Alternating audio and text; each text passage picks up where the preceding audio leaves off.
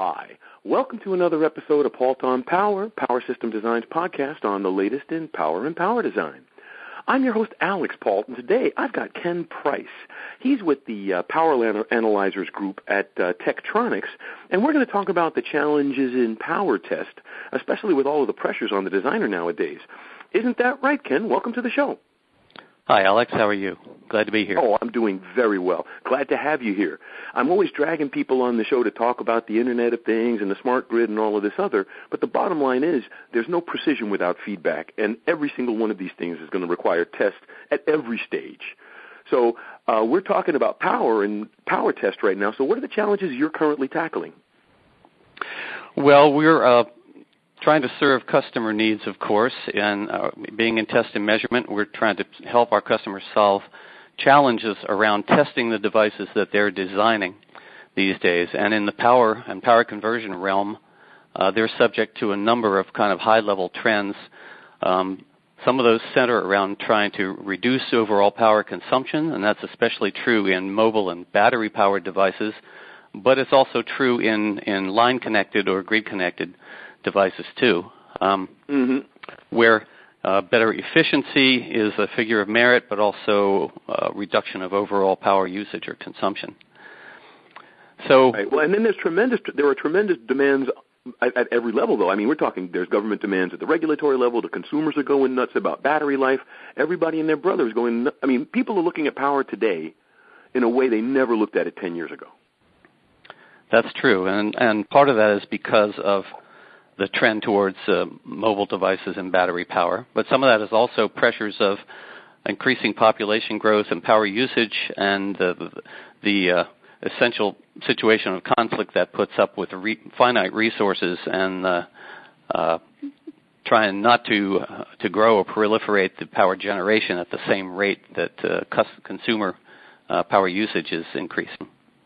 Well, this is so the end result here is that the designers that we serve are, for various reasons, trying to increase the efficiency of their power conversion, and they're trying to reduce overall consumption. And part of that is to meet, you mentioned, regulatory demands. That's a growing area where more and more of the regulations are requiring lower standby power draw, so trying to eliminate the ghost current or ghost power, and trying to create overall higher efficiency in devices. Got you. Well, and the other side of the coin is money. I mean, it's getting to the point where I think eventually between the Internet of Things and the smart grid, you're going to have what I'm starting to call negotiated power, where a device attached to the grid is going to basically look at the spot energy prices depending upon the task done and may actually shift the task depending upon the spot price of energy. Yeah, I know that's happening with some systems, such as even residential solar systems that are selling power back to the grid at certain times a day and consuming at other times a day. So, yeah, that's starting to emerge. Right, or industrial processes, or even your washing machine. You turn on your washing machine at noon, and it doesn't go on until 8 o'clock at night. Right. So designers of these devices, and the ones that we're focusing on with this latest product introduction, are generally designing and testing new devices in the consumer electronics space or in audiovisual equipment or even office equipment, but even appliances. So you mentioned the washing machine. That kind of thing is even a target for the new power analyzer that we are just about to introduce. And right. Well, the second instrument pardon me? Every watt's important now. Every watt is important, exactly. And one of the challenges that these customers that we serve are facing, well, there's a number of them. One is the increasing need to be more and more efficient, and device efficiency's conversion efficiency now is getting up into the 90%, 95% and higher conversion efficiencies. And so trying to resolve those small increases in performance has an impact on the measuring equipment, and you need more and more accurate measurements and better resolution at very small degrees of improvement. So that's something that's impacting the solutions that we bring to market. And then also, there are, well, go ahead, please. Well, there are other things. Switching speeds are increasing. Another way of increasing efficiency, of course, increase the switch rate, and that's being impacted not only by the design goals, but also the availability of new semiconductor technologies like GaN and silicon carbide. So the switching speeds are going up. That's what I was about to bring up. Yeah, that was exactly what I was going to bring up. Yeah, yeah. And mention there are these new technologies that are also challenging in their own way. Exactly. Tell us one of the other things that we see. Beg your pardon? Oh, I apologize. I was going to say, tell us a little bit more about the device then, unless you wanted to say a little bit more about the space before moving on to the device more in detail.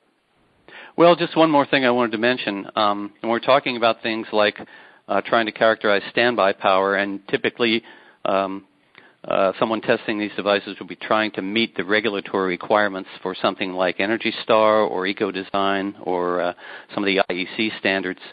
And that also means very, very low level or low current measurements and trying to maintain precision down in very, very low levels of milliamps or microamps in many cases of current measurement, where these devices are getting better and better at reducing their standby power demand.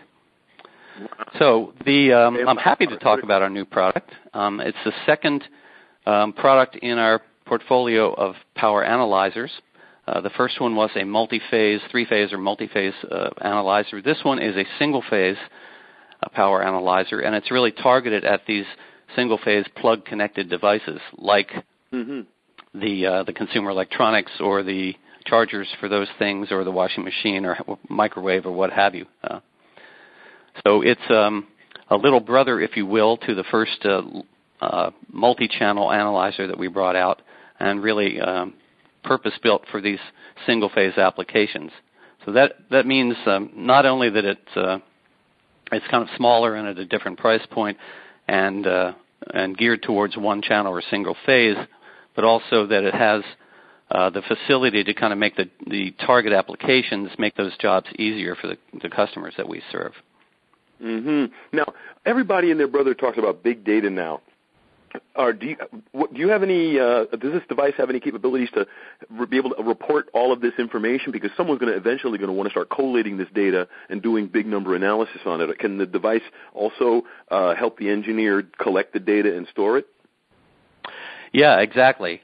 So one of the things that's an attribute of this instrument is that it's really built for communication with the outside world.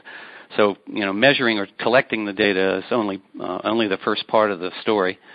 So we've got several different communication ports built into the instrument as standard features, Ethernet, USB, even GPIB in this, as well as a front panel port for collecting data to a thumb drive. But at the other end of that communications connection is the software that we're offering, which is actually a free download from our website, and it's called PowerView, or PWRVIEW.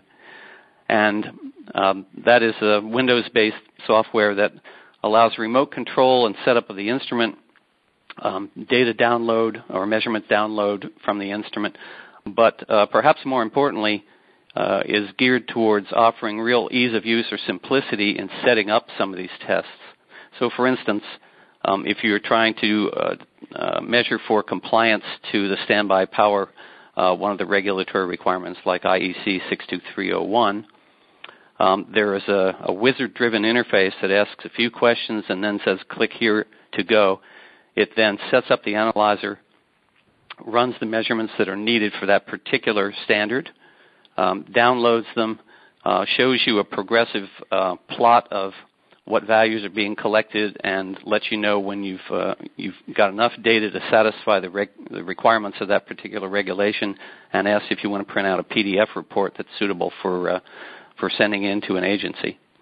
So the software is a real key companion to the hardware of the instrument itself, and a real aid in trying to simplify the job that some of these test engineers have to do. Well, and that's all key, right? Everything is so tied together to the tool is now the software, is now the application space, is now the design space. It's all a gestalt now. You really have to be on top of every facet. Exactly. So we try to design this instrument to have the level of precision, the high speed, all those things to meet the basic measurement demands that our customers are telling us they need as their designs get more complex and faster. But also the usability side, especially with the PC software, to try and take some of the complexity out of setting it up to make those measurements. Mm-hmm. Well, why don't you impress us with a couple of specs? Give us a couple of very impressive measurement specs out of the device. Well, let's see. So the measurement bandwidth is 1 megahertz, which is generally best in class. The basic accuracy is 0.05% for voltage and similar for current. And so a very high level of precision, which is one of the things that a dedicated power analyzer offers, is very high vertical accuracy, thinking like a scope company here. But you need, again, you need that level of precision to be able to resolve the small increases in performance that some of these engineers are trying to get. Let's see, harmonic analysis is also important for some of these applications, so that's a standard feature up to the 50th harmonic. And one of the things that sets this instrument apart is the fact that it has dual range current shunts built in. So you want to be able to measure up to 20 amps for any normal single-phase line-connected device. But when you get into an area like standby power, the current draw can go down into a very few milliamps or microamps, and to assure that you're not down in the noise of that higher range, we have a low-range shunt in the instrument that has 1 amp maximum, so that it maintains resolution down in those very, very low current measurements. Again, making sure that you have the precision you need for the job. Well, exactly, and without the precision, the test device obviously has to be more precise than the circuit it's testing, so you really have to push the envelope because these engineers are really designing some efficient circuits now. Exactly. So, are there any other last thoughts you'd like to give our audience or tips, or definitely give us the URL for the device before we close? Well, that would be www.tektronix.com, and then you can you can navigate several different ways on the website by application or by product category, but you can go to product category and power analyzers is in the drop down there. So, any final thoughts or advice for the audience before we close out the episode? I appreciate the chance to do one of your podcasts here, and this is just one of the new products that Tektronix has, and the latest addition to our portfolio for serving power designers, and that includes a range of other solutions, including curve tracers and scopes and high voltage probes and current probes and so forth. So we're adding to an already strong portfolio with one more addition to the portfolio. There you go. And we'll bring you back, Ken, because test is such a critical thing. I like to get my more knowledgeable guests back on the show as often as humanly possible, so I'll definitely drag you back downstream. Thanks very much, Alex. Oh, the pleasure is mine. And I'd like to thank everybody out there in the audience for taking the time to be with us. We wouldn't be here without you. Tell your friends. This is Alex Pault for Pault on Power. Have a great day.